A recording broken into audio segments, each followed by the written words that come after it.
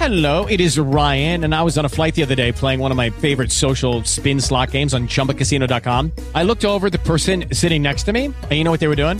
They were also playing Chumba Casino. Coincidence? I think not. Everybody's loving having fun with it. Chumba Casino is home to hundreds of casino-style games that you can play for free anytime, anywhere, even at 30,000 feet. So sign up now at ChumbaCasino.com to claim your free welcome bonus. That's ChumbaCasino.com and live the Chumba life. No purchase necessary. VGW. Void were prohibited by law. See terms and conditions. 18+. Judy was boring. Hello. Then Judy discovered ChumbaCasino.com. It's my little escape. Now Judy's the life of the party. Oh, baby, mama's bringing home the bacon. Whoa, take it easy, Judy. The Chumba life is for everybody. So go to ChumbaCasino.com and play over 100 casino-style games. Join today and play for free for your chance to redeem some serious prizes.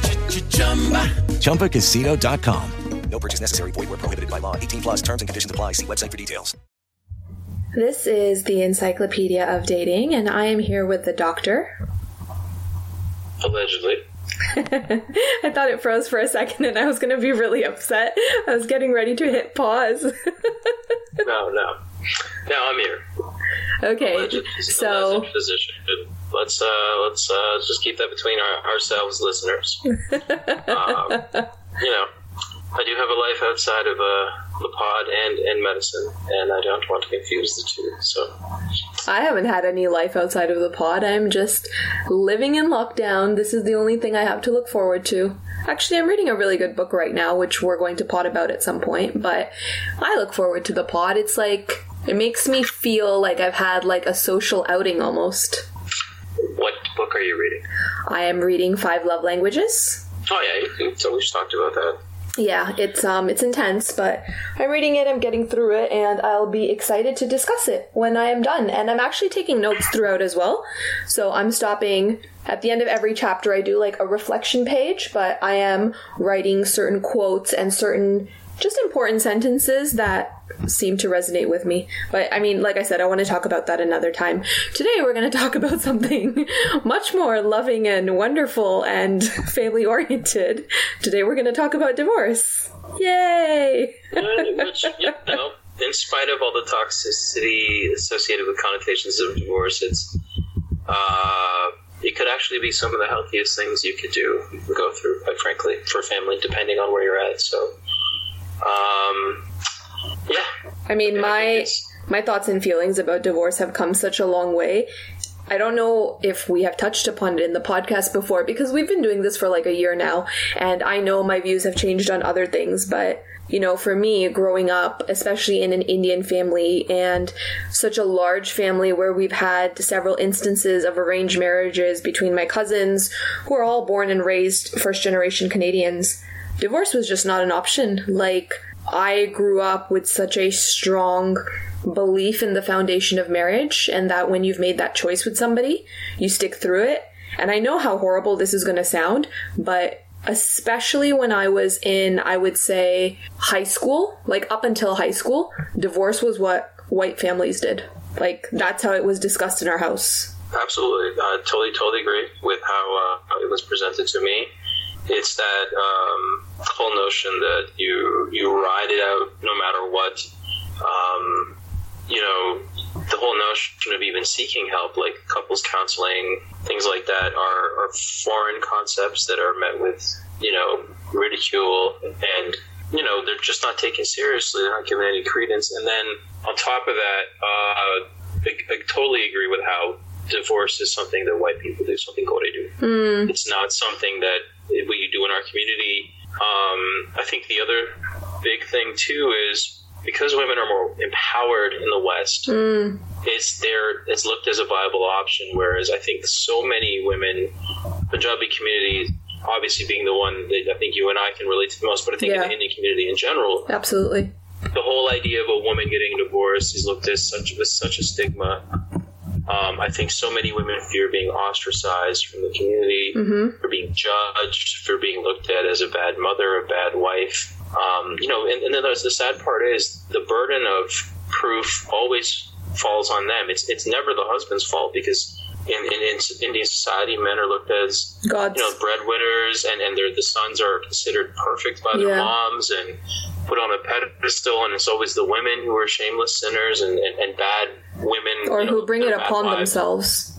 Exactly. Rather than, hey, this husband's abusive, this husband's whooping her ass and calling her names. And then a woman is expected to endure that. A man can have an affair, and that's totally acceptable. Yeah. So, there's these really archaic ideas in terms of gender roles and expectations for men and women.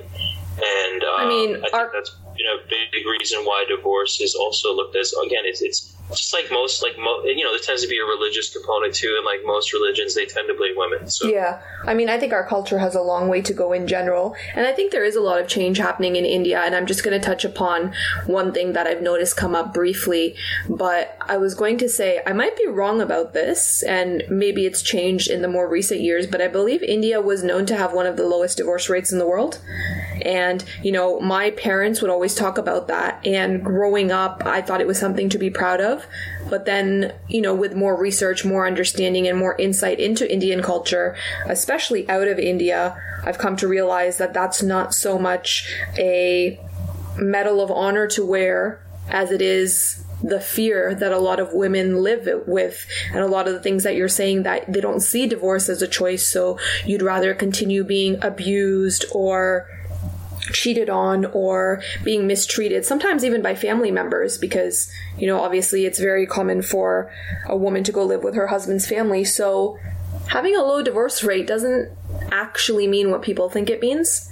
And I think it's perhaps important for our parents to recognize that. Now, I was going to say that with the change that I've noticed, because obviously I don't live in India and I don't spend much time there anymore, but there's been some really strong media in advertisements where they have depicted women being abused and standing up for themselves.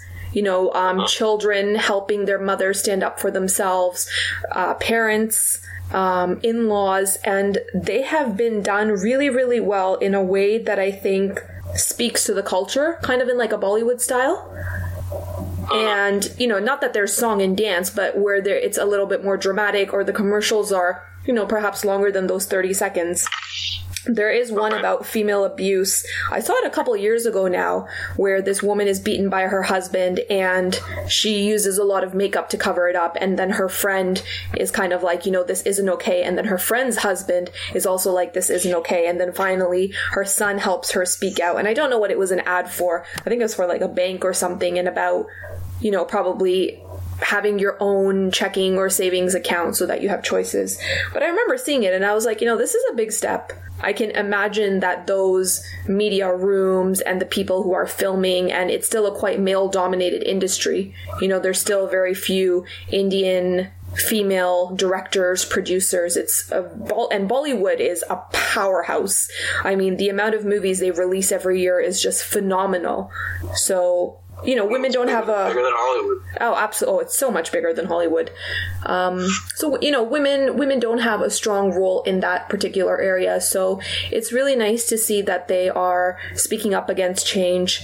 There's a lot about... What's that thing called where a woman has to kill herself if her husband dies first? She's supposed to, jump onto his body? Sati. Sati. So for the listeners out there, Sati is when a widow is expected to basically throw herself on the funeral pyre that is burning her dead, that's cremating her dead husband. While she's still alive. It was considered, while she's still alive. It was considered like, she can't survive without her husband, therefore she should die as well. So while you were discussing what you were saying, though, I looked up some stats. The divorce rate in India is about 1%. There we go. Which is fucking insane, right? Yeah, that is cycle. But it is on the rise, though. I think there's a few reasons. One, stigma about divorce is decreasing. Mm-hmm. Like you said, I think more people are willing to talk about it. Two, I think smartphones and technology and the internet is increasing awareness about these things in a way where, I think often, especially in arranged marriages, the woman is moving with the son and probably his parents, right? So Absolutely. All she's getting is this one-sided message. So, of course, this would explain why so many women feel the shame and burden of a marriage failing, because, hey, you're around the son, the fucking husband, and his family. Like, it's their fucking family that are telling you that it's your fault. Yeah. But I think that, you know, now that people have this awareness, they have the ability to communicate with their own families. I think it's allowing people to, you know, discuss when they're being abused, when they're being mistreated. I think that's done a lot to help empower women in a way that just quite frankly didn't happen in previous times. I think on top of that, too, there's more women that are educated, just like here in the West, which means there's more financial independence. So you're not sitting there dependent on a man to be the breadwinner. I think that makes a big deal. I also think, too, slowly but surely, there's more love marriages rather than arranged marriages. So I think there's less of the family pressure to kind of... Do you actually think there's more love marriages happening? Even, I mean, I know India's changing, but... In India, yeah. In India, yeah. Okay. I don't know. It's nowhere near what it is. It's nowhere near what it is here in Canada or America or the West. Yeah, but I guess the stats there are changing. Because as they're more westernized and exposed to these ideas, there's a shift in culture. It's obviously not going to be as drastic as what we see in, you know, Western-born Desi people, like, right. you know, you and I. Yeah. But it's there. And on top of that, though, it's, you know, when you have a love marriage rather than arranged marriage, there's not that idea of families being joined as much. You know what I mean? There's not this idea that we made a match, and if you break it, then you're dishonoring us. So I think there's less pressure there as well. I think a lot of, much as what we've seen here in Canada and the States too, I think a lot of women, when they speak to their moms are realizing they don't want their daughters to go through what they went through. You know? That's true. Yeah, break the cycle. Realizing that they actually have the opportunity to be independent and be autonomous and not be subject to these cultural expectations and pressures, which are really realistic and more toxic than nurturing. Yeah. I think that helps. And I think... Sorry, go ahead. Yeah, so I think overall it's just women are more independent, they're given more autonomy, and they're not as... again, they're not as isolated as they used to be. So I think that's a big part of it, at least in the Indian community. Now, is it anywhere close to where it needs to be? Of course not. You know, I have family members who are in unhappy marriages, women and men, and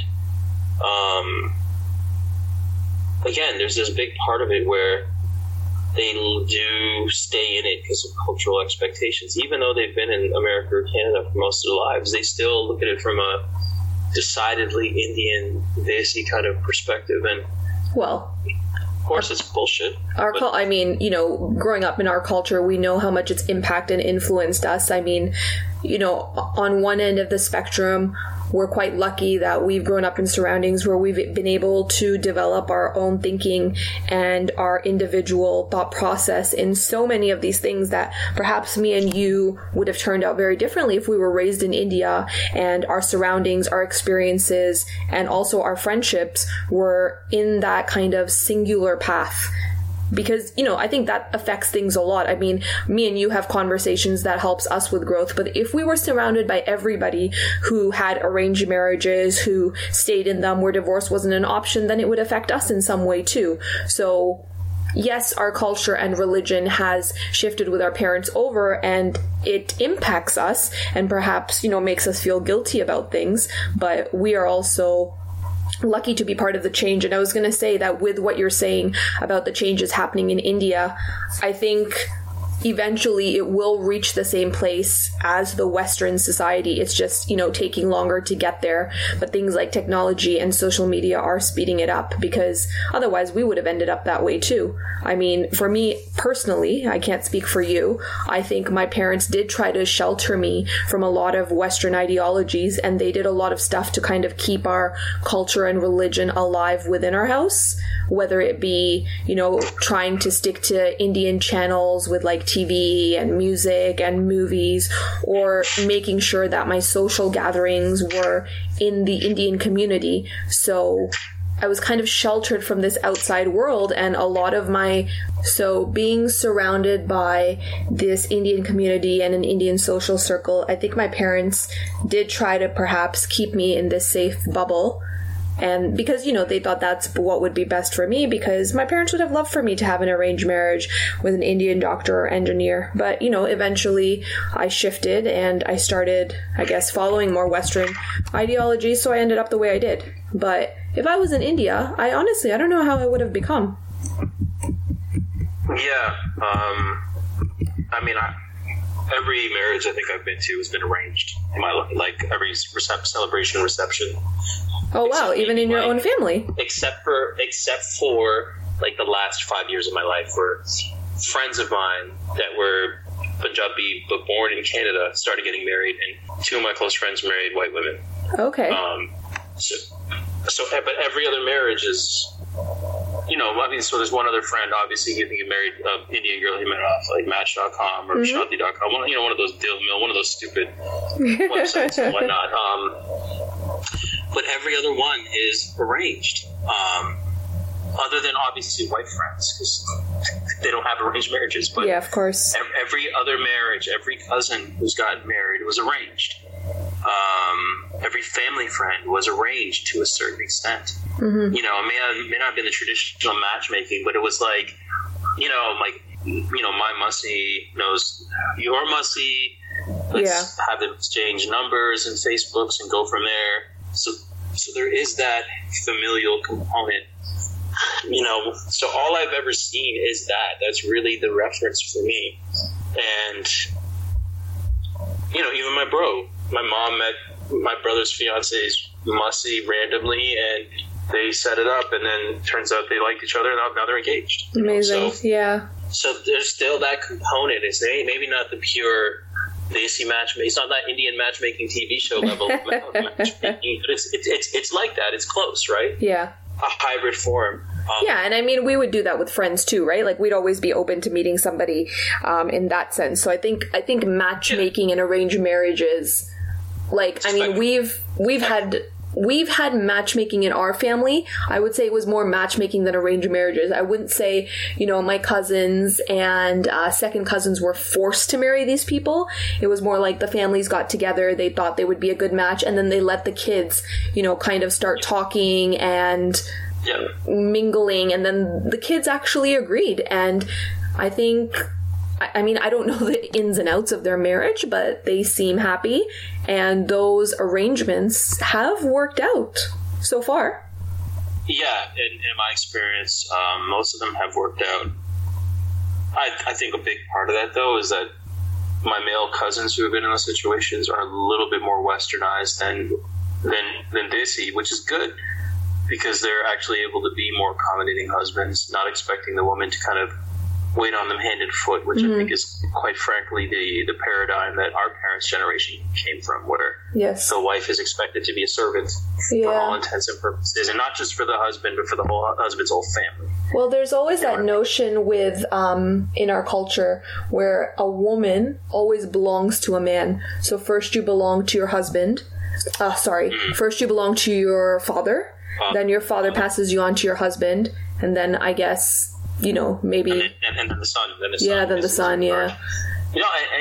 I think about that. If I grew up in a Desi society, one, I wouldn't speak to you because I would think you were a whore.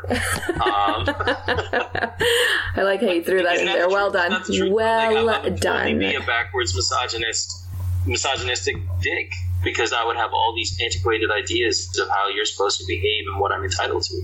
I mean, that's probably a pod for another day, but it is something I think about sometimes, that how much of my personality and my independence and the way I've grown up, how much of it is based on social structure and surroundings. Would I still have the same traits? You'd be damaged goods in it. Like I said, I wouldn't even talk to you. I'd be dirty. I'd be filthy myself right now. Well, if I was in India, my dating experiences wouldn't have gone from white guys to black guys. And, I wouldn't be meeting people from all these different cultures and backgrounds. Like, I've lived in some of the best cities in the world. Toronto, London, Bangkok, Seoul. Like, these are very maybe Bangkok isn't as international, but it still gave me the opportunity to meet people from around the world. That scope just wouldn't have existed in India. We'll talk about that another day, but it is worthwhile remembering. But I do think, again, that all does play into the conversation we're having now, because when you look at the stigma around divorce, even though it's more accepted, there's still a stigma. And, you know, it's interesting. But there's stigma in the West, too. It's not like it's...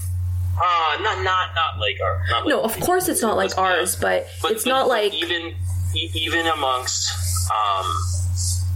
like westernized Indian people, though, there's still a huge stigma. Absolutely, and that's what I mean. I would say it's so much more prevalent now. Like I have plenty of family friends who their daughter or son got a divorce. Mm-hmm.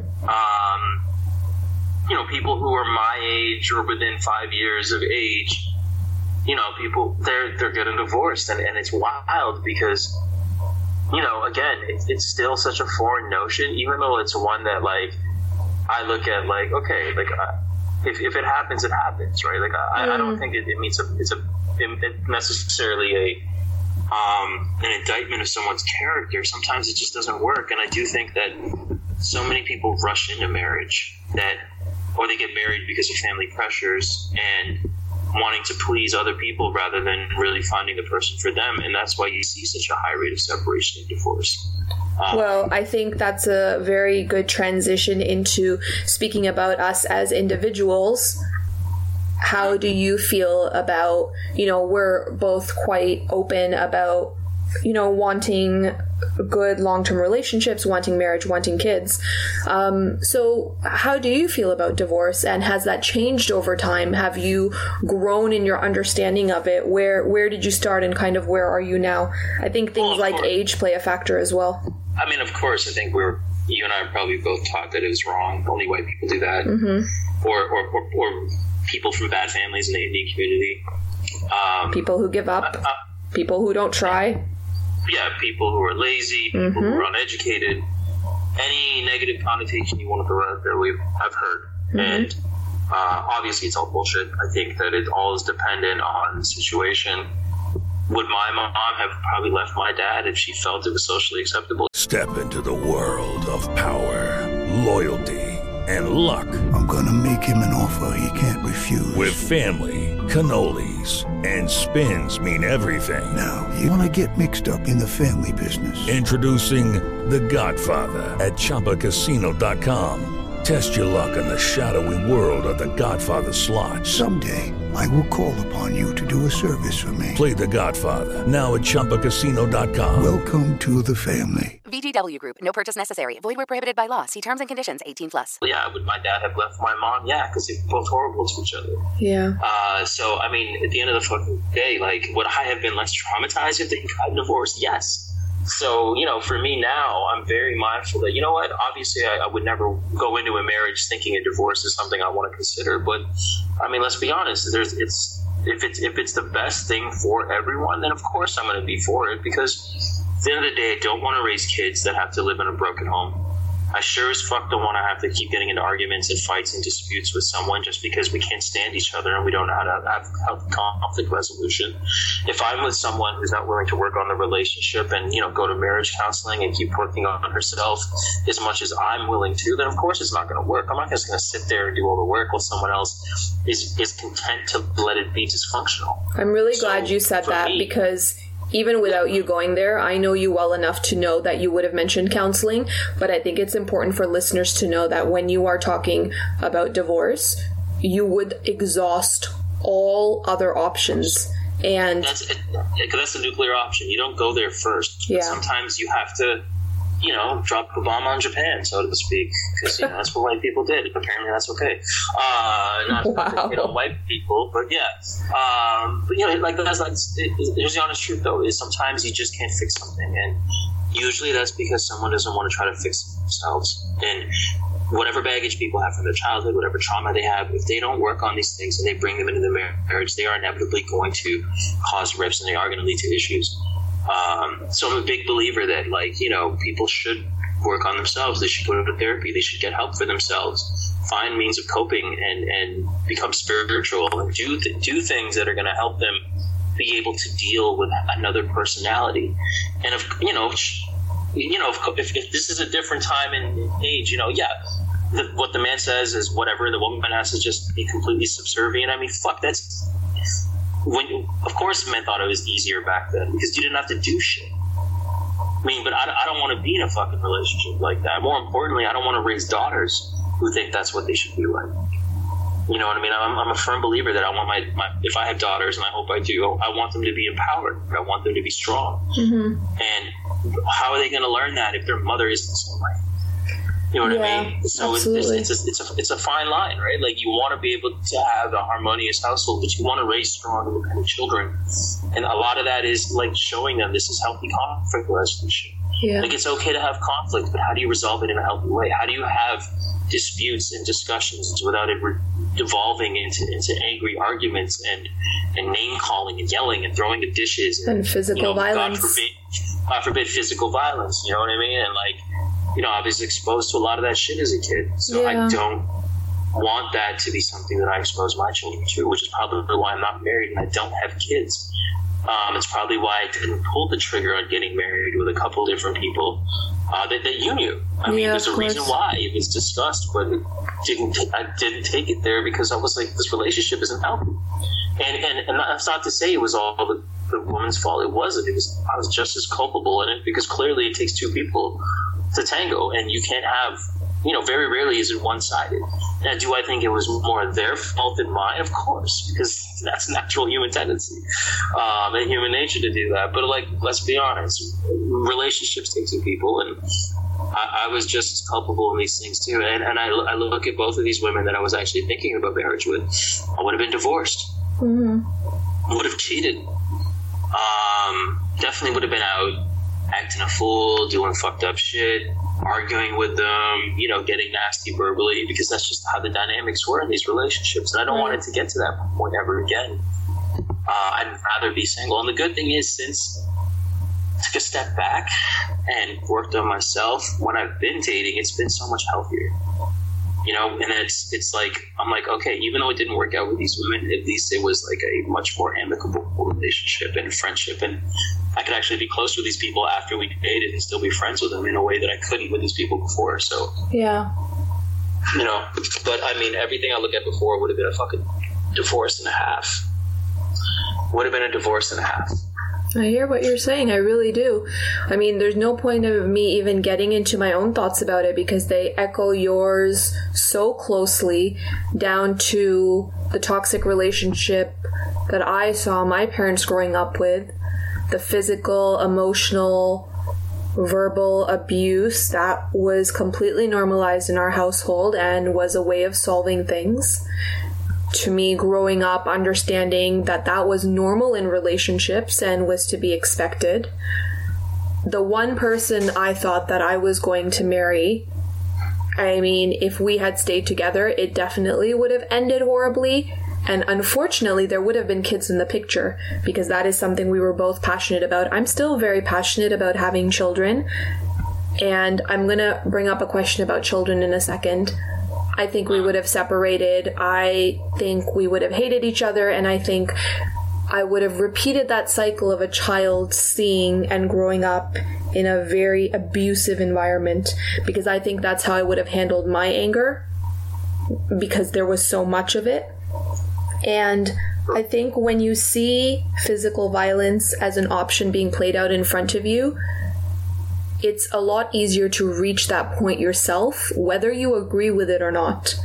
You can be against physical violence yourself, but you normalize it in your head because my parents did it, my aunts and uncles did it, my friends' parents did it.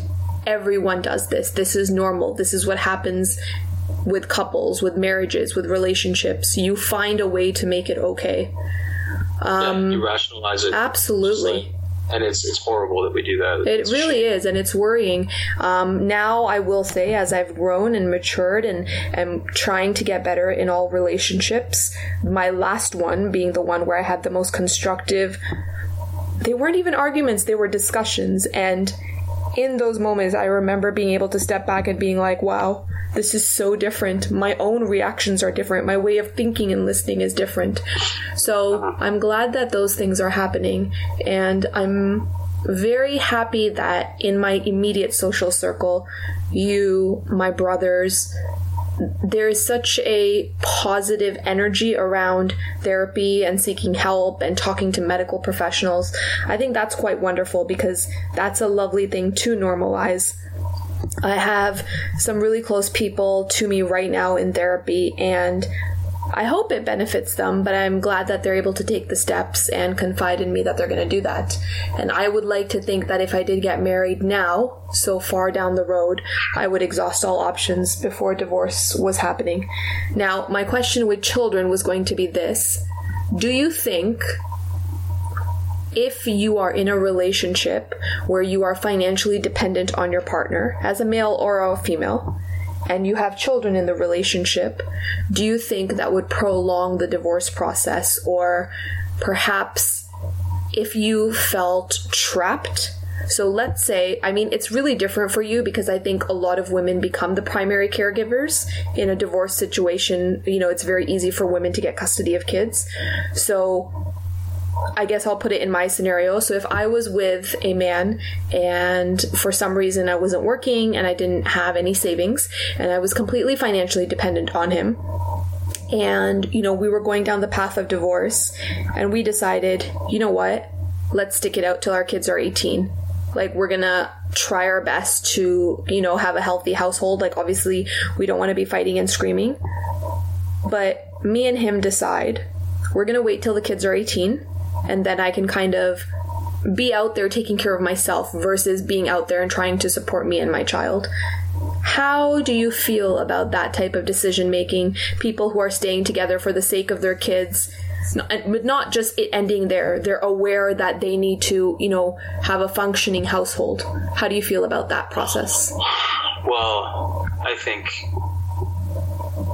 and this is from experience, if you're really going to stay together for the sake of the kids, you would figure out a way to make it work regardless. Clearly you can't. You know what I mean? My parents used to use that excuse all the time. My dad would be like, I stayed with your mom because of the kids, and my mom will say the same. That's fucking bullshit. If it was really about the kids, then they would have made it a healthy, nurturing environment for us to be raised in and have healthy role models as parents. And husbands and wives, not a place full of chaos and yelling and screaming and fucking name calling and emotional and verbal abuse. So, you know, no, I think that's bullshit. I think if you realize it's not going to work, it's not going to work. Now, you can keep it civil, but I mean, clearly you would have made it work in the first place if you could. If you can't, that's fine. There's no harm in that. Right, but what about the financial aspect of it? It's better just, okay, you know, like, again, there's a reason why there's alimony, there's child support and things like that. I think that's important is to exercise those options. Obviously, these are really fucked up financial times, so I think for a lot of people, you know, they kind of have to stay together for financial reasons. But if that's the case, you better make sure that you are able to communicate in a healthy way in front of your kids, because otherwise you were just fucking your kids up. Mm-hmm. So again, I mean, it's hard for me to buy that, you know, we're doing it for the kids excuse. It's not just we're doing it for the kids. It's looking at your finances as well, being like, I, as a single non-earner, cannot provide. Like, alimony only goes so far. If you and your partner have a house, have, you know, I don't know, a yard, are close to a certain school, and one person, I'll put myself in the position, as the mother, I don't have the means to just move somewhere and live in the same way and, you know, take my child away from all their comforts of home and friends and school. So I'm willing to stay with the father just for a little bit longer. Like I said, there's a price to be paid for comforts. You have to ask yourself, is the potential trauma from being exposed to an unhappy marriage worth these so-called comforts? I mean, again, and that's a decision that people have to make. I can't tell people one way or another what's right or wrong, because every situation is different. I know for myself, my parents staying in this arrangement where myself, brother, and sister are exposed to trauma every fucking day, it was extremely unhealthy and very toxic. And to still something that I have to deal with at times. Yeah. And I wish I didn't have to. Again, you know, I was blessed with a lot of gifts from God where I could cope with it, being intelligent enough to get educated, being hardworking enough, having, you know, artistic endeavors that I can use to channel and process these things in a healthy way. Not everyone has that. Mm-hmm. Not everyone's blessed like that. So I'm grateful for what I was given by God, but not everyone is given as much. So I don't think it's a matter of, you know, I'm just going to figure things out. That's not how it fucking works.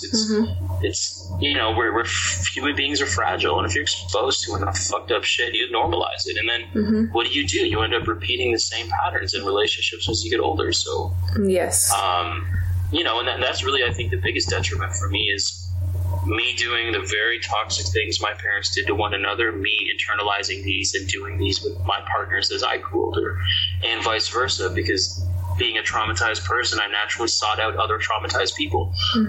Didn't realize that's what I was doing, but that's what I was doing. And naturally, my baggage and her baggage would clash, and now we're taking out our childhood traumas on one another rather than healing it. Yeah. It's a shame, because I don't think any of the people I dated were inherently bad people. I just think when you're a fucked up person, because you've seen fucked up things, you do fucked up things to other people. Yeah, it's all about that cycle we always talk about. Yeah, so, and again, I'm just as guilty of it as these women were, so I'm not putting it all on the women. Putting it more on the women, actually, not all. So, okay, so we've talked about our opinions of divorce and how, you know, what might cause us to go through divorce and our personal, you know, views on children and finances in the midst of it. So, you know, let's look at it from a broader scope. Would you date someone who is divorced? I have. Oh, you have? Interesting. I have. I've dated single moms. I've dated separated women. I've dated divorced women. Totally cool with it. I don't care. Your past is your past, as long as you're working on yourself and that doesn't become baggage in our current arrangement or relationship or entanglement or whatever it is. I'm totally cool with it. Would you say the same thing if it was more than one divorce? I mean, that's a great question. I mean, I think that's. I think that's. At some point, you have to ask, like, are you maybe getting into relationships too quickly? Are you not doing the work on yourself that you need to do before you jump into another relationship? And inevitably, you have to ask, like, where is this headed then? If this is kind of the pattern, right? You know, and that's, but it goes both ways. You know, like, I think for me, like, getting married is a big deal. So I never want to go into a marriage thinking divorce is an option, even though, of course, it is. Right. But you have to ask yourself about someone who's constantly going into marriages and using divorce as an option. And is it like, well, okay, if you keep ending up with, like, physically abusive men, why are you choosing them? Right. The cycle like, there's again. There's got to be something about you that you haven't, you know, developed a capability to process about yourself or understand, where you are choosing men to do that. Now, I think there are some people who are just unlucky and they end up with abusers and shit, but at the same time, there is a component, and I don't think it's always willful, often it's subconscious, that's causing people to pick out partners and end up in relationships with the same patterns of behavior. So, so yeah, more than one divorce, I'd have to kind of be like, yo, what's up? But I mean, come on, like in your 30s, if you're going to date someone else in our age group, there's a very high chance you're going to meet someone who's divorced. It is very true. Or a single parent, because it just didn't work out. I mean, even when I've dated some 20-year-olds, some women in their mid-20s with kids because they got pregnant young. Super young, yeah. I mean, it's common, so it's hard for me to sit there and be like, yo, she can't have kids or she can't be married before, like, now, obviously, I think for me, not having kids and not having been married, it'd be nice to meet someone who's in the same boat, yeah. But I mean, when I meet who I love and that's who I want to be with, that's who I want to be with regardless, right? Like, I'm not going to sit there and be like, no, because you have kids, this is a deal breaker. Yeah. Or because you've been married before, this is a deal breaker. No, what's a deal breaker is that you're a fucking piece of shit, and we can't coexist. Like, that's a deal breaker. So, So I am a firm believer that it's situation specific. I'd have to get to know the person. I couldn't just make a blank judgment call, but that would not be an immediate red flag to say, no, I can't be with you. Mm-hmm. How about yourself? For me, divorce is not a problem at all. I think I've come across a lot of people who've been very honest with their past relationships. And I think for a lot of people that get married quite early on, especially when it's in their early 20s, which I'm very thankful that I didn't do, because I think my journey and my growth in my 20s has been so substantial that I barely recognize the person I was then. And it's difficult to expect a partner to grow in the same direction as you. So when people tell me they grew apart, I really understand where they're coming from. I think your 20s are the biggest time of growth and development. So that is totally cool, no problem. If it's one divorce, I think at 2, like yourself, I would question what they have learned, what they are thinking about going into relationships, what work they've done.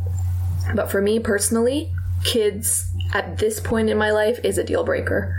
Whether it's from a marriage or it's from just a relationship, I am not in a mental and emotional state where I can date a guy with kids.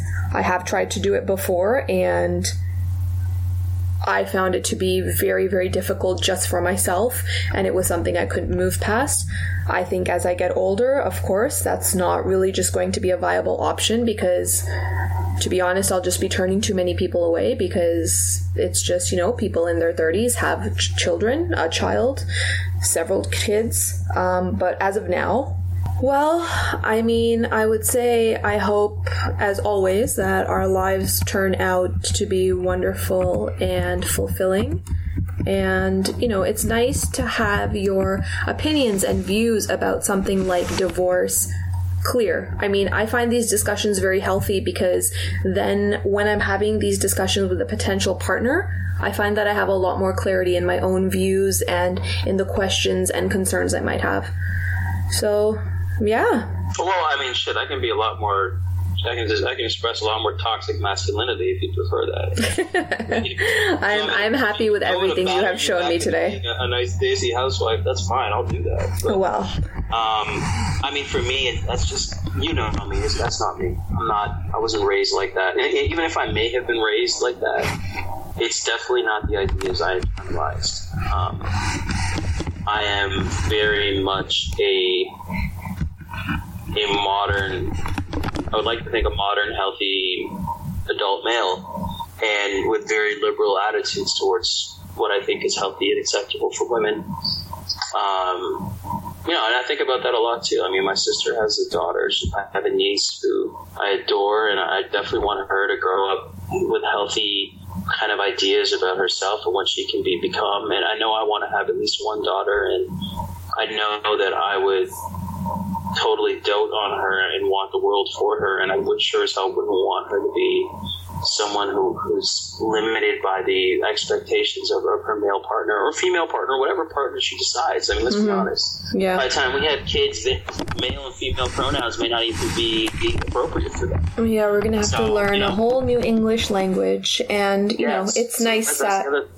it's nice that we are going to allow our children to be in a much more open world and have healthier relationships, not just with the people around them, but they'll have healthier relationships with their parents, which is something that me and you have unfortunately not had the privilege of. So I pray that we have wonderful marriages, wonderful children, and, divorce is something that we never have to deal with. No, I'm just going to beat my kids so they don't do anything that you just said. So, I'm continuing the generational cycle of trauma. Thank you very much. It's sustained our people for thousands of years, and they shall continue to do the same moving forward. Okay, so, yeah. Well, on that note, as you continue the toxic cycle, this has been an episode of the Encyclopedia of Dating. Until next time. Namaste.